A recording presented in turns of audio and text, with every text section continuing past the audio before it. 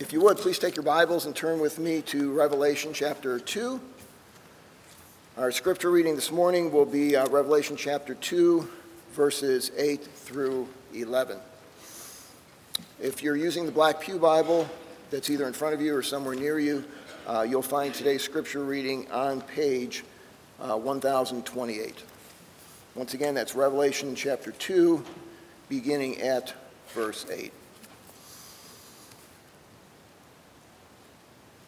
And to the angel of the church in Smyrna write, the words of the first and the last, who died and came to life.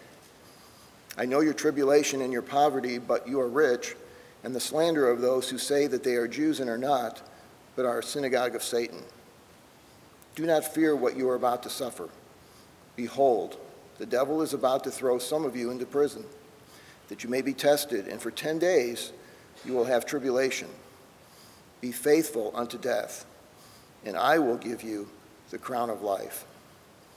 He who has an ear, let him hear what the Spirit says to the churches. The one who conquers will not be hurt by the second death. Let's pray together. Heavenly Father, once again, we are grateful that you have gathered us together today to hear these written words proclaimed. Words penned by the Apostle John as he was carried by your Holy Spirit. And we are thankful for the truth that they speak as they remind us that it is the Lord Jesus Christ who is the first and the last, the beginning and the end, the Alpha and Omega, who died and rose again that we who believe might have eternal life.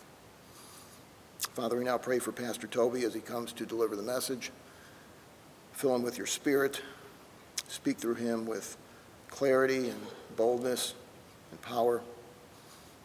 We would ask you to open our hearts and our minds to receive the words he has prepared for us and to live by them.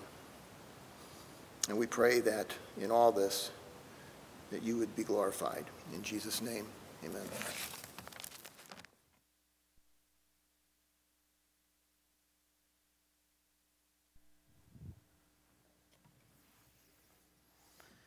Well, I'll add my good morning. I do want to just pass along some information before we dive into the text here. The elders here, if you're a guest with us, elders just means pastors. So some of our pastors are on staff, some of them are not on staff, but our elders have decided to give both Chad and me what is called a sabbatical in the next few months. So, as you know, the idea of Sabbath is kind of a weekly rhythm of work and rest, and that same idea lies behind the notion of a sabbatical. So, in pastoral ministry, a sabbatical is kind of an extended time away for the purposes of both physical rest and spiritual refreshment. And it's not an uncommon practice. In fact, we have done it just a couple of years ago. We gave Stephen, when he was on staff, sabbatical. Chad, for Chad, January marked 8 years of faithful ministry on our staff, and this coming October will be 10 for me. And in particular, I don't like to talk about myself hardly at all, but if you're familiar with the chronic physical issues that I've dealt with, in part, that will be helped by the rest. It will not be cured by the rest, but it will be helpful to get some extra time of rest, even as I seek the Lord. So my sabbatical will be first, April 22nd to May 27, and then Chad will be May 27 to June 30. And I'll send out an email tomorrow with more information, but I just wanted to communicate that to you this morning and actually take the opportunity to publicly thank our elders on behalf of both Chad and me for their care and for their kindness toward us in this. Now, to our text. We're picking up where we left off a couple of weeks ago in our study of these first few chapters of Revelation. It begins with this glorious vision of Jesus in Revelation chapter 1, And now we're working our way through 7 letters from the risen Christ to 7 churches in Asia Minor. And what Jesus says to these historical churches needs to be heard by all churches throughout history. In fact, before the vision even happens, if you'll remember in chapter 1, John is writing to all of these 7 churches in general. So all of these letters are going to make their way to all of these churches. So it's no surprise that at the end of each letter, the Lord Jesus makes sure to say, "He who has an ear, let them hear what the Spirit says to the churches." So the people in Smyrna, for example, need to hear what Jesus also says to Ephesus, and what Jesus will say to Thyatira, and what Jesus will say to Pergamum, and to Philadelphia, and to Laodicea, and to whichever church I just left out, all right, which would be the 7th one.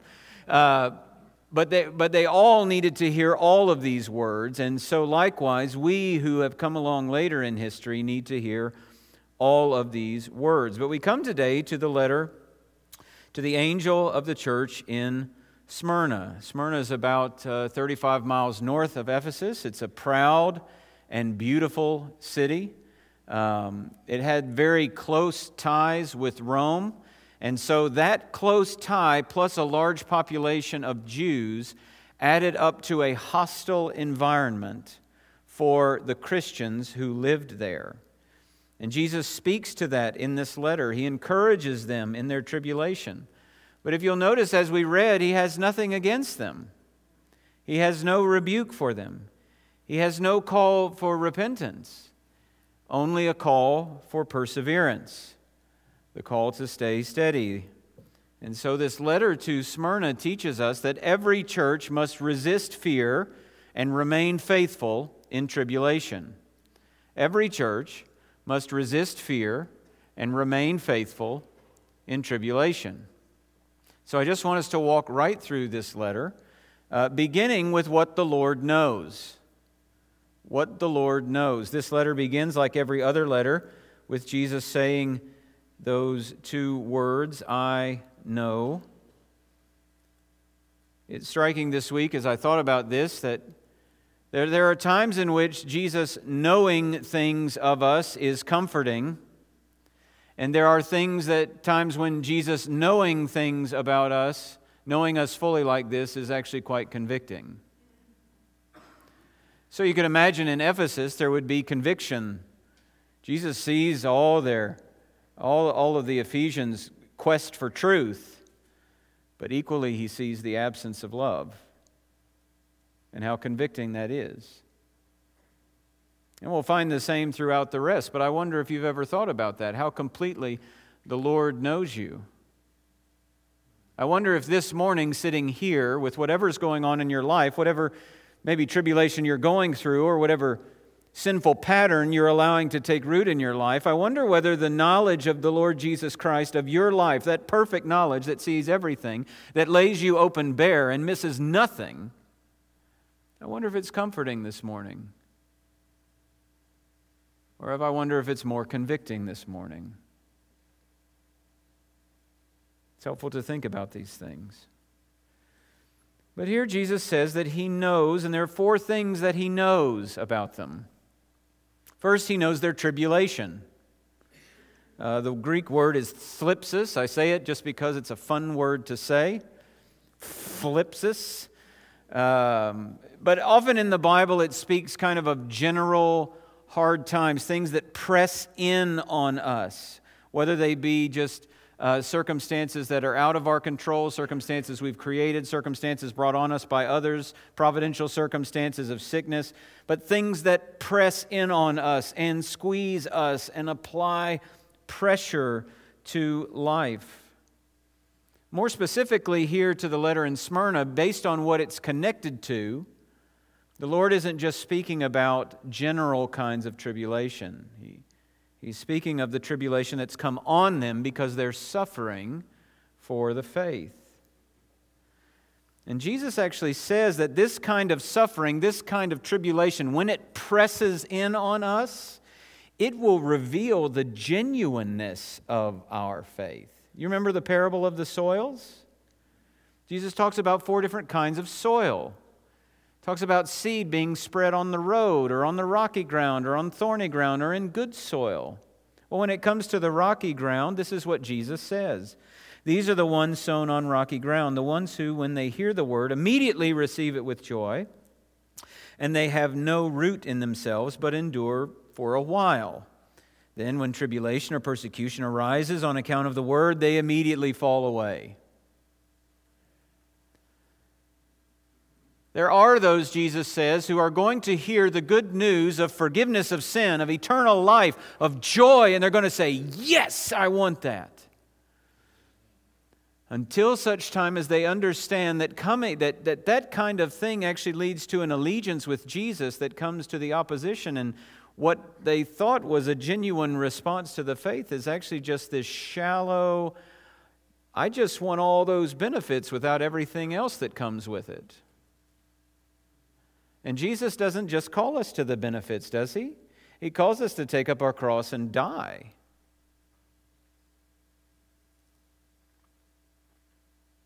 And so the Lord teaches His disciples, He's teaching them in Mark 4 as they go out that they should expect certain things. But it's helpful for us to know this, isn't it? That this kind of tribulation that Jesus knows about, He also knows that it's going to reveal what's in our heart. It's going to reveal what we're trusting. It's going to reveal what we love most. It's going to reveal whether we're actually in the faith. Now that helps us, but it also helps you, say, if you're a parent, doesn't it? There's a little book, I can't remember, I think it's called Your Child's Profession of Faith. It's like a small book, it'd fit in your wallet, but one of the things that's written in that book that I found so helpful as a parent was that while we do and should rejoice when our children verbally profess faith, they express their desire to follow Jesus, we also should know that some things are going to come along to prove either that profession is genuine or it's not. And one of the things that comes along is opposition to them. Whether that comes while they are in our home or whether that comes when they're outside and have gone out of our home, the opposition to the faith will come. No matter what type of schooling we choose, opposition will come. No matter how long they live in your basement, opposition will come. From neighbors, from friends, from classmates, from work colleagues. Sometimes from within your own family. And that opposition will reveal whether the gospel has taken root. But Jesus knows this. He knows what they're going through. He also knows their poverty. Now that doesn't mean that they're struggling to make ends meet. He's not just saying, I know you're in the lower class. This poverty is linked to their tribulation. In fact, this poverty is part of their tribulation. In Smyrna, it is hard to make a living as a Christian. The Jews who are there, those who are loyal to Rome in Smyrna, aren't going to come to their shops. They're not going to buy the furniture they make. They're not going to hire them to do repairs in their house. Does anybody remember the Blue Pages? You remember the Blue Pages? Is this, the Christian subculture has everything, right? We just try to imitate everything and just put Christian before it.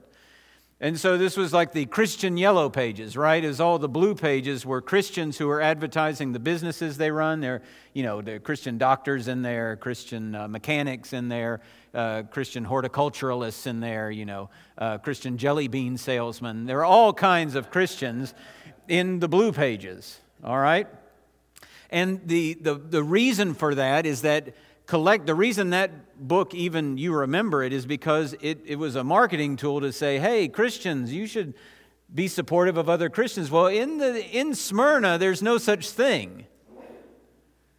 There were no blue pages. All the Christians were just blacklisted.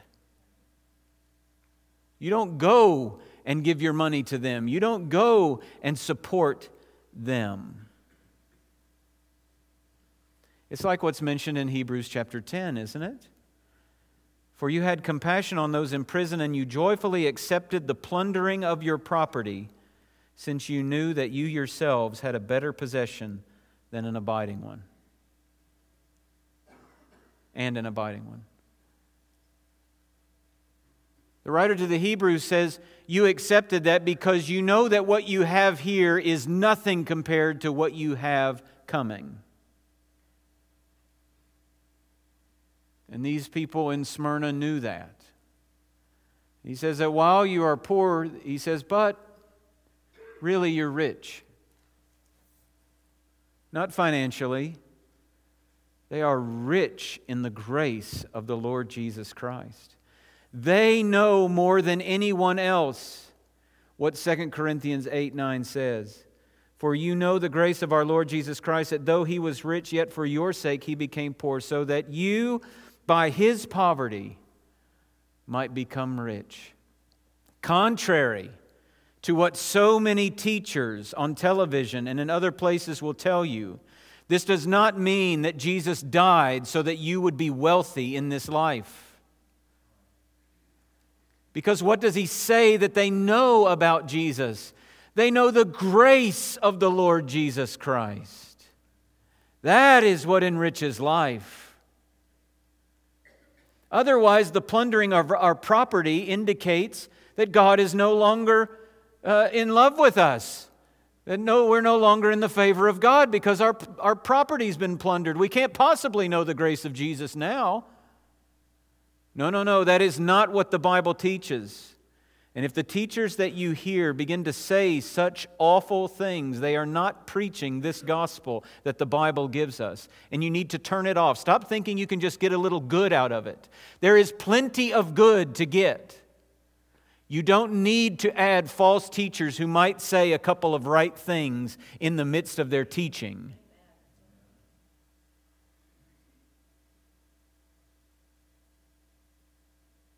While I am thankful for those who have bought wholeheartedly into those teachers and they will hear something true along the way, I am warning you, stay away.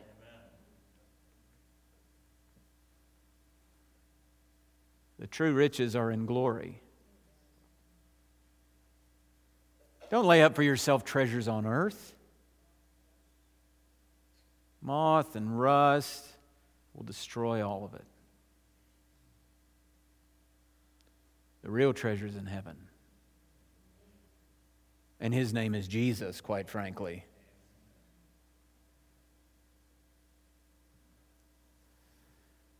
He knows their poverty. He knows that it's part of their tribulation. He also knows there's the slander. The Greek word for slander here is blasphemy, and it doesn't mean that everybody's talking poorly about God in society. It means that everyone is vilifying them. It's hate speech toward them. They are villains because they are Christians, both in private and in public, and on the editorial page of the Smyrna Times. These Christians are being vilified. And this happens throughout the New Testament, doesn't it? So that in Acts chapter 2, the Spirit of the living God comes upon the people of God, and they are testifying to the great works of God. And what do people say? Bunch of drunks. Jesus Himself was called a drunkard. In Acts 17, Christians are being accused of leading a political revolt against Caesar. In Acts 21, Paul is accused of teaching falsely to the Gentiles, that he's somehow telling them to ignore the Old Testament, to ignore what God had done all through the past. And in a place like Smyrna, Christians are going to face the same thing. Like I think I said in our first study, they're called atheists because they deny all these other gods. They're called cannibals because they take the Lord's Supper and they speak of the body and the blood of Jesus Christ. Hate-filled labels of Christians didn't just exist in that day, did it? They exist today. We don't need to run through the whole list, but probably the most notable one is that if any of us were to speak in defense of biblical morality, we ought to simply expect that the label bigot will be applied to us.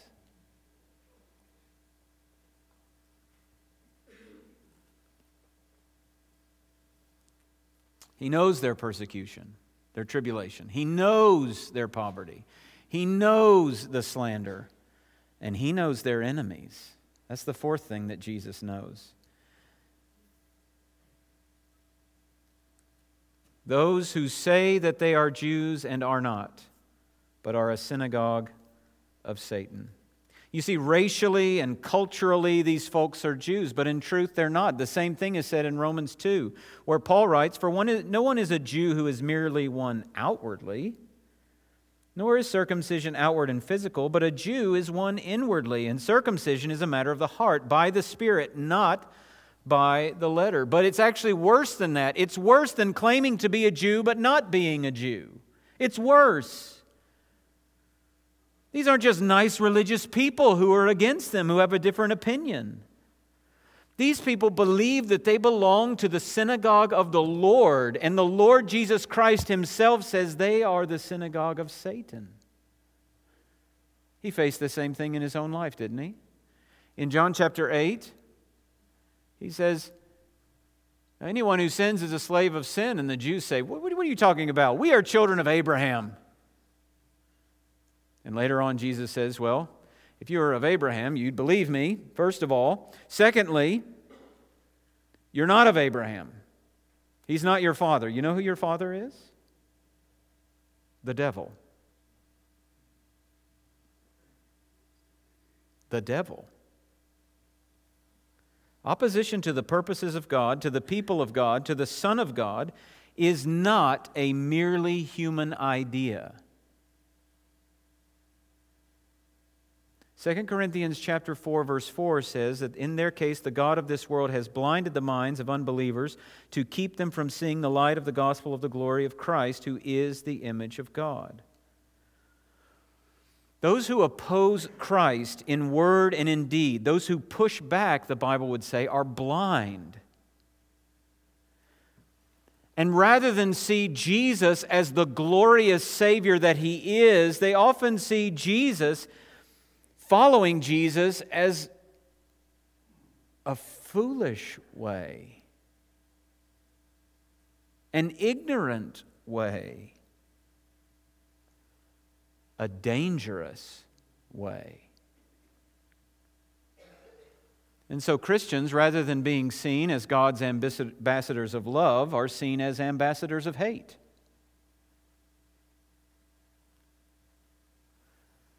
Not just talking in terms of biblical morality in our society anymore, though that is certainly true. But even apart from that, the very notion that a person who does not believe in and follow the Lord Jesus Christ will be punished forever in hell is considered hate speech.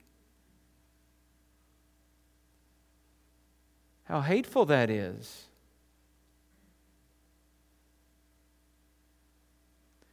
So you see, friends, when you sit across the table from a friend who, whether they are cool and calm in their rejection of Jesus, or whether they are heated and yelling in their opposition of Jesus, both are equally blinded by the devil. Opposition to Jesus doesn't just mean explosive, hot, physical attack kind of anger. Sometimes it is cool, it looks like apathy, it's isolation, but all of it is rooted in deception. Jesus sees the enemy behind their enemies, and He tells them such so that they too will see the enemy behind their enemies. Why? Because we don't battle against flesh and blood. We battle ultimately against rulers and principalities and spiritual forces of darkness in the heavenly places. And just as surely as Satan himself can disguise himself as an angel of light, and just as certainly as false teachers can disguise themselves as nice apostles who come to town with a nice message for you, so equally, people who look like good religious folk can speak the words of the devil with the motivation of the devil to do the bidding of the devil. This is why Paul tells Timothy in 2 Timothy 2 that the Lord's servant must not be quarrelsome but kind to everyone. You know that passage? But then he says that he's to gently correct opponents so that God may grant them repentance and they will be loosed from the snare of the devil. Coming to the knowledge of the truth in that text is the freedom from the snare of the devil. The devil would gladly keep people in knots and all bound in lies about being a good person is enough, doing good works is enough, putting down this exclusive claim to Jesus. We need to do away with that. We need to be more inclusive. We need to just reach arm in arm, and Jesus just needs to be hand in hand with Buddha and with Muhammad and with every other world religious leader, and we just need to get along.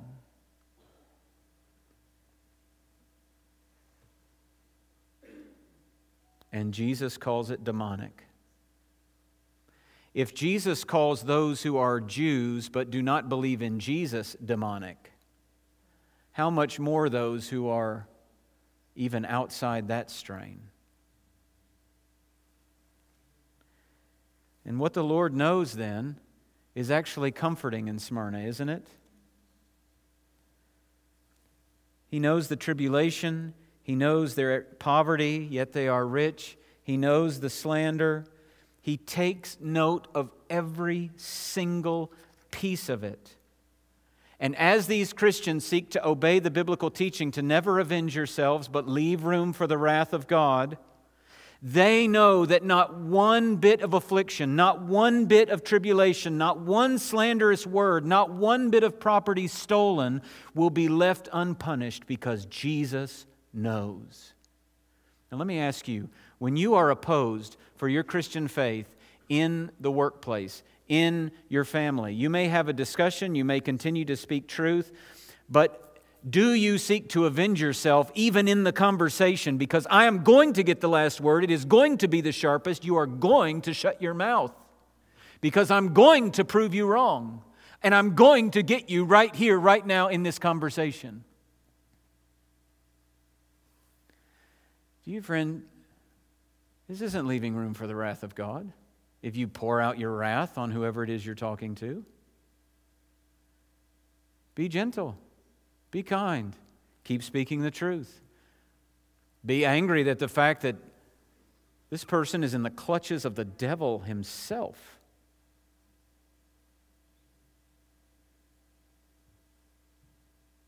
You see, the moment we think that we can convince people to become a Christian, the moment we think we can convince people of the truth, is the moment that we've taken some of the sovereignty that belongs to only God. He tells us, speak the truth in love. We must be faithful. When was the last time you screamed at someone opposed to the faith and they bowed and said, you know what, you're right. I need to come to faith in Jesus right now. You're so angry, it's convinced me. Look, we need to hate the things that God hates. And we need to oppose the things that God opposes. And we need to speak with passion, but we do not need to speak with fleshly anger that just wants me to triumph over you.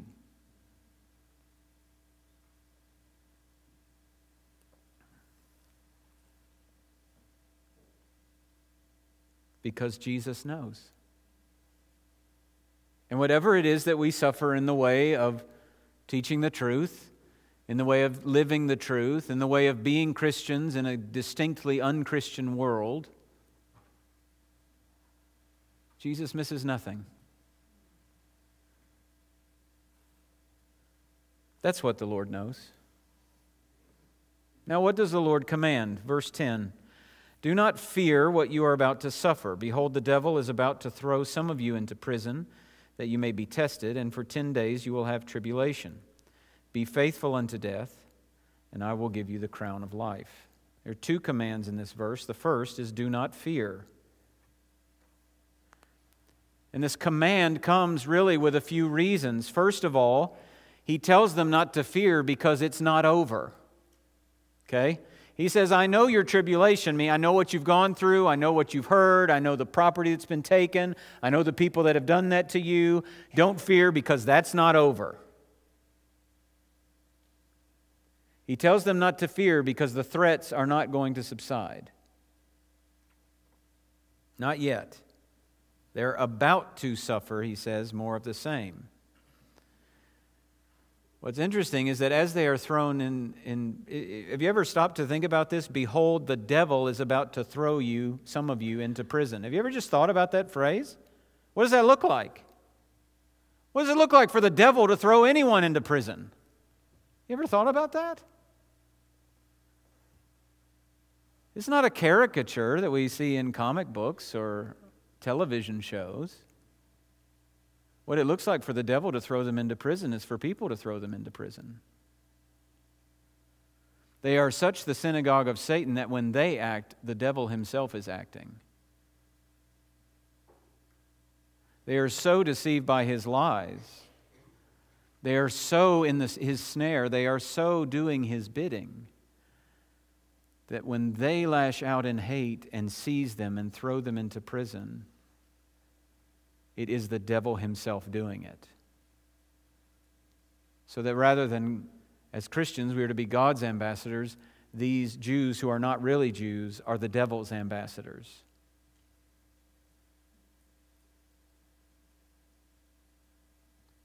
He also tells them not to fear because what they're going to face is not just an idle threat here. They are going to be thrown in prison. And in Rome, the prison itself typically wasn't the ultimate punishment. Typically, prison was a holding place for the punishment that was to come. Quite often, death. And I think we can imply that based on the next command that we'll look at. The third reason they must not fear is because the tribulation won't last forever. He says 10 days. Now commentators go round and round about whether this 10 days is a real 10 days, like a literal 10, 24-hour days, or whether 10 days is just a way of saying a short period of time. All I know is that, I have an opinion, but it doesn't matter. What matters is Jesus says this isn't going to last forever. It's going to be short. It's going to be intense. It's going to be painful. You're going to be in prison. There are going to be things after that. But this is not the end. And even when some of them die in the next 10 days, that will be the end of the tribulation forever and ever and ever. Do not fear him who can kill the body and can't touch your soul. Don't fear them. How can they do that? These are good reasons, but how do you actually do that? The only way that fear doesn't stand a chance in their heart is if God is the greatest reality in their minds, and if the glory of the risen Christ has captivated their hearts. That is the only way anyone doesn't fear man, is if I'm talking with someone and what they're saying to me in opposition, I'm just like, well, maybe I should stop. Maybe I should just back off. Maybe I should just leave them alone. I don't want them to not like me. I don't want them to, I want our friendship, but what they're saying is absolutely untrue, and I should speak, but I'm not going to because I want to preserve the friendship. When we fear man, man is the greatest reality in the room. Parents who bend and bow and cower to the will of their children are the greatest reality in that room. The only thing that helps us is if God is the greatest reality in the room. If the glory of the risen Christ is the greatest thing in this conference room, at this coffee table, in my living room, then I will not fear and cower and bow to the opinion of another person.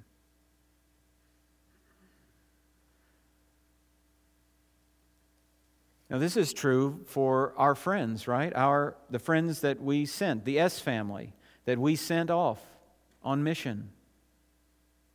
They are in a place in which God must be their greatest reality. I mean, in a very tangible and acute manner, and the glory of the Lord Jesus Christ, risen and reigning and coming again, must be theirs. Because in a recent communication, the place where they're at was described as having a kind of perpetual heaviness to it. It is dark and it is heavy, and if God is not the greatest reality, you will bow and bend and cower and not stay on mission. So when you're praying for that family, that's one of the things that you should pray for, is that God, be thou my vision, O Lord of my heart, that would be the vision of their hearts. That the glory of Jesus matters more than anything else. Now, most of us will never face this kind of thing, will we? And yet many of us fail to share the gospel because we fear being rejected by others, by looking foolish, or by the fact that we don't know enough to answer every question that comes down the pipe. Let me ask you a question. If these Christians in Smyrna must not fear the impending, demonic, life-ending persecution that results in death, should we really fear being called names? Should we fear relational isolation? Should we fear being rejected? No. If death should no longer cause fear, then a sideways glance shouldn't either. It's just an argument from the greater to the lesser. You and I never face death, and so we say, oh, this doesn't really apply to me because I'm not facing martyrdom for the faith. You're not, and I'm not. We are facing things that are far less painful. And yet, we cower in the face of sharing Christ because of. What do they think?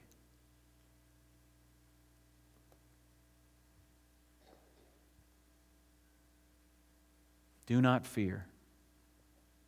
Do not fear. Second command is be faithful unto death. Rather than fear, Christians must be faithful. Faithful in tribulation, faithful to trust Christ, faithful to live for the glory of Christ, faithful to call on Him for help in the midst of their trials, faithful to the church, which is their family, because being together is going to help them, faithful to continue speaking on behalf of Christ, faithful even if that tribulation should end in death. Jesus said the very same thing to His own disciples in Matthew 24. They will deliver you up to tribulation and put you to death, and you will be hated by all nations for my name's sake. And then many will fall away and betray one another and hate one another. And many false prophets will arise and lead many astray. And because lawlessness will be increased, the love of many will grow cold. But the one who endures to the end will be saved. Be faithful unto death. You see, only a couple of decades later in Smyrna, we would have an example of this. The bishop of Smyrna, Polycarp, is put to death. And he is faithful to death. He refuses to proclaim that Caesar is Lord. He continues to proclaim that Jesus is Lord. And as a result, he's threatened with wild animals, and he basically says, bring it on. And then the proconsul looks at him and says, well, then we're going to burn you at the stake. And Polycarp basically says, well, that fire will only last a little while, but the fire for those who deny Jesus will last forever. So bring on the fire. He is faithful to the end, faithful unto death. And if we're to be faithful unto death, surely we ought to be faithful to excommunication from our friend group. Surely we ought to be faithful unto discrimination from teachers or professors if we're a student. Surely we ought to be faithful unto the distancing of our family members. Surely we ought to be faithful unto being overlooked for that promotion at work. We have to be faithful. We do not fear, we must be faithful. Whatever the opposition. But the thing is, we don't just grin and bear it because it's the right thing to do, even though it is the right thing to do. We resist fear and we remain faithful because there's blessing in it. There's reward in it. Remember what Jesus said in Matthew 5? Blessed are you when others revile you and persecute you and utter all kinds of evil against you on my account. Rejoice and be glad, for your reward is great in heaven. And Jesus says the same thing here. So we saw what the Lord knows. We saw what the Lord commands. And now let's see what the Lord promises. Be faithful unto death, and I will give you the crown of life. He who has an ear, let him hear what the Spirit says to the churches. The one who conquers will not be hurt by the second death. Jesus promises the crown of life. Now, there are two types of crowns in the Greek language. There's a crown that the king wears, and then there's a crown that the victor wears at the games, the one who's victorious. And this crown here is not a king's crown. This crown here is the crown for one who is victorious. The Lord Jesus is telling these Christians, you're pressed down and you're suffering and you're under the thumb of your persecutors, but remain faithful and you'll be the ones who come out on top. Meaning life. The victory of life. You be faithful unto death, you'll get the crown of life. Do you want the crown of life? That's not a rhetorical question. Do you want the crown of life? Be faithful unto death. Be faithful unto death.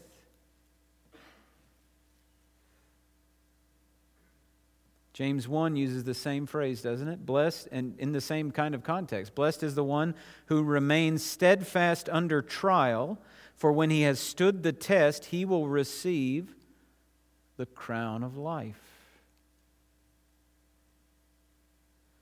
You will receive the crown of life.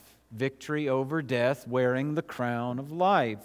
Secondly, you will be untouched by the second death. The Lord promises this.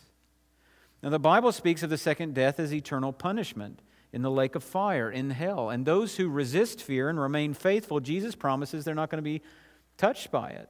In fact, in Revelation 20, we have this kind of teased out for us, especially for those who die for the faith. So Revelation 20, and I saw the souls of those who had been beheaded for the testimony of Jesus and for the word of God. And later it says they came to life and reigned with Christ for 1,000 years. And then it concludes, over such the second death has no power. Isn't that good news?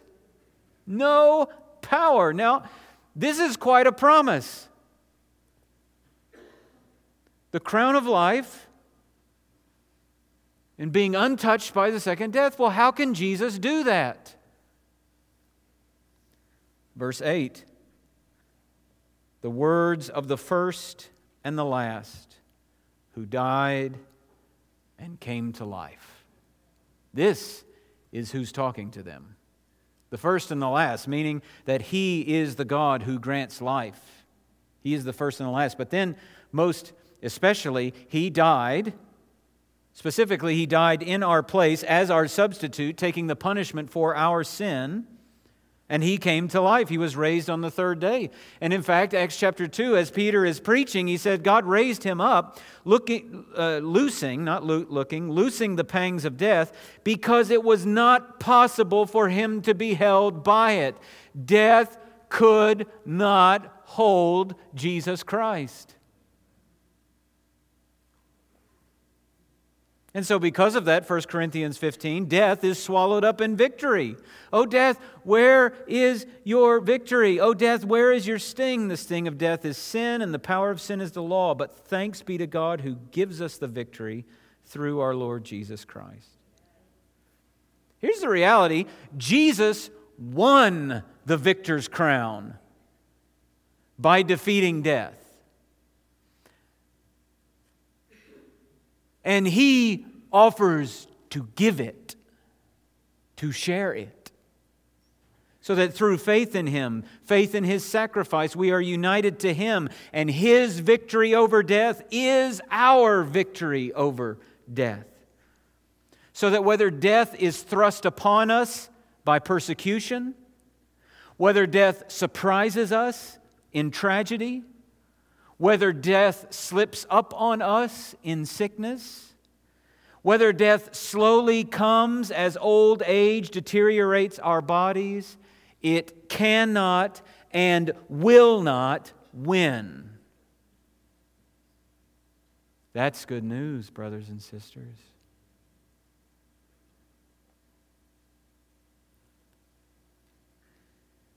We sing in, we were just playing in rehearsal this morning, just a bit of the resurrection hymn. See what a morning, gloriously bright. It's the dawning of hope in Jerusalem.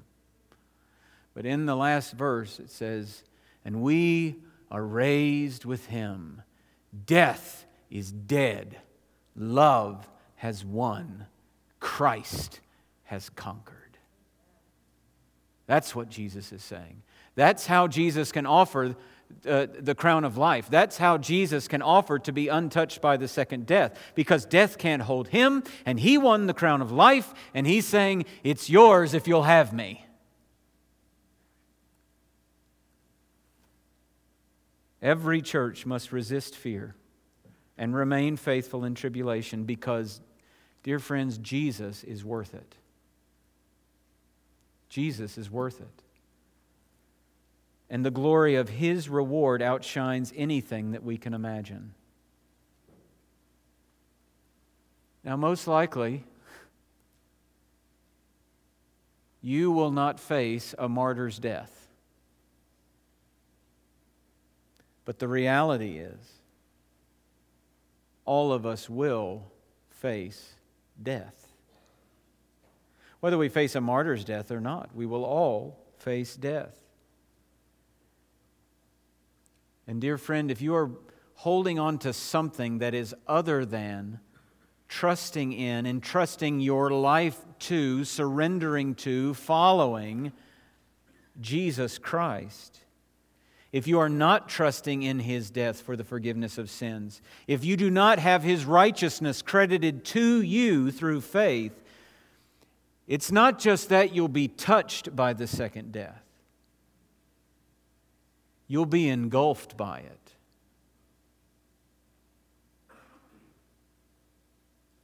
And you will enter into eternal, conscious torment. Because you believed the lies that originate with the devil in this life, you will share his end in the life to come. But that need not be the case. If you will turn from your sin and trust in the Lord Jesus Christ, He will forgive you. He will give you victory over sin and over death. He will give you eternal life. And only then will you be able to obey these commands for the rest of your life. Do not fear. Be faithful unto death. Because Jesus knows you.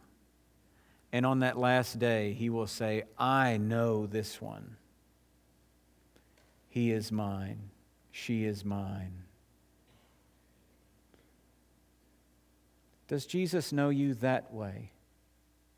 Do you know Him? Are you known by Him in that relationship? Would you turn to Him in faith if you don't? The hymn says, He will save you. He will save you. He will save you now. Right now. Let's take just a few moments to meditate on this, and then I'll pray and we'll be concluded.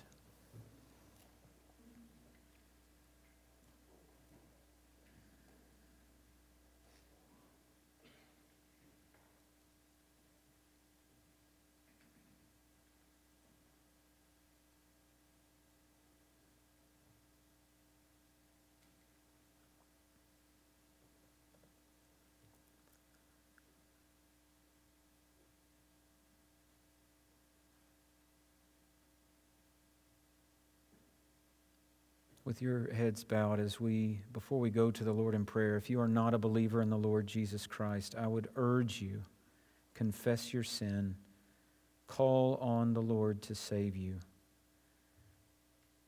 And if that is you, and you have come to Jesus in the last few days, you are turning even in your heart now to the Lord, talk to one of our members here. Come talk to me. Let's talk about what it means to know and follow Jesus Christ.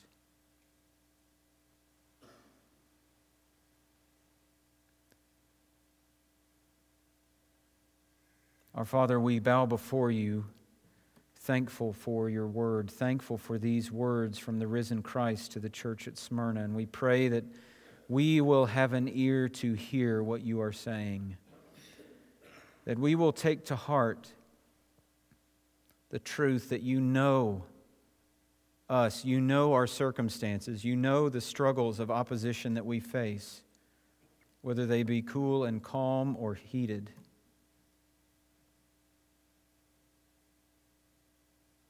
We pray that you will give us grace to heed your commands, to not fear, but instead to be faithful unto death, to be faithful unto any consequence that may come to us in this world for following Jesus.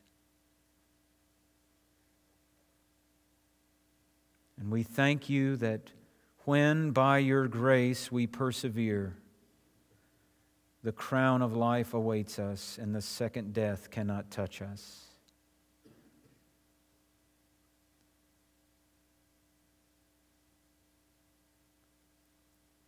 We pray, Father, this week that we will live as those